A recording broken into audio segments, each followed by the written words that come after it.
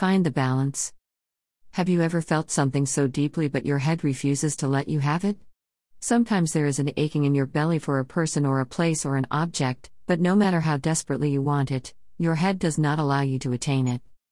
Head versus heart. Which is the correct way to go? Well, this question is not an easy one. Yes, we feel with greater emotion than we could ever think with, but does that make feeling more important?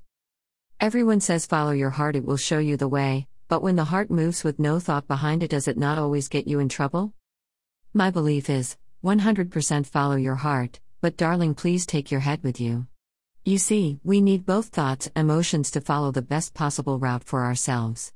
Sometimes the heart forgets the pain we have been through and simply wants the joy, and this allows you to step right into that very pain again, but if you take your head along, it will only make you more open-minded when you decide what is best for you. Finding the perfect balance between your head and your heart, that's the key. Ultimately, any decision you make in life should always be, what is best for you first, right? After all, one cannot pour from an empty cup, can you? So you should always take care of you and your well-being first. My understanding of the famous follow your heart but take your head with you farce is simple. Your heart will be like a guiding light, but your head will be your compass.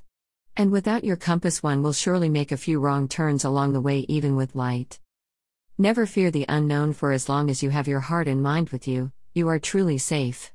Trust yourself and great things will surely come.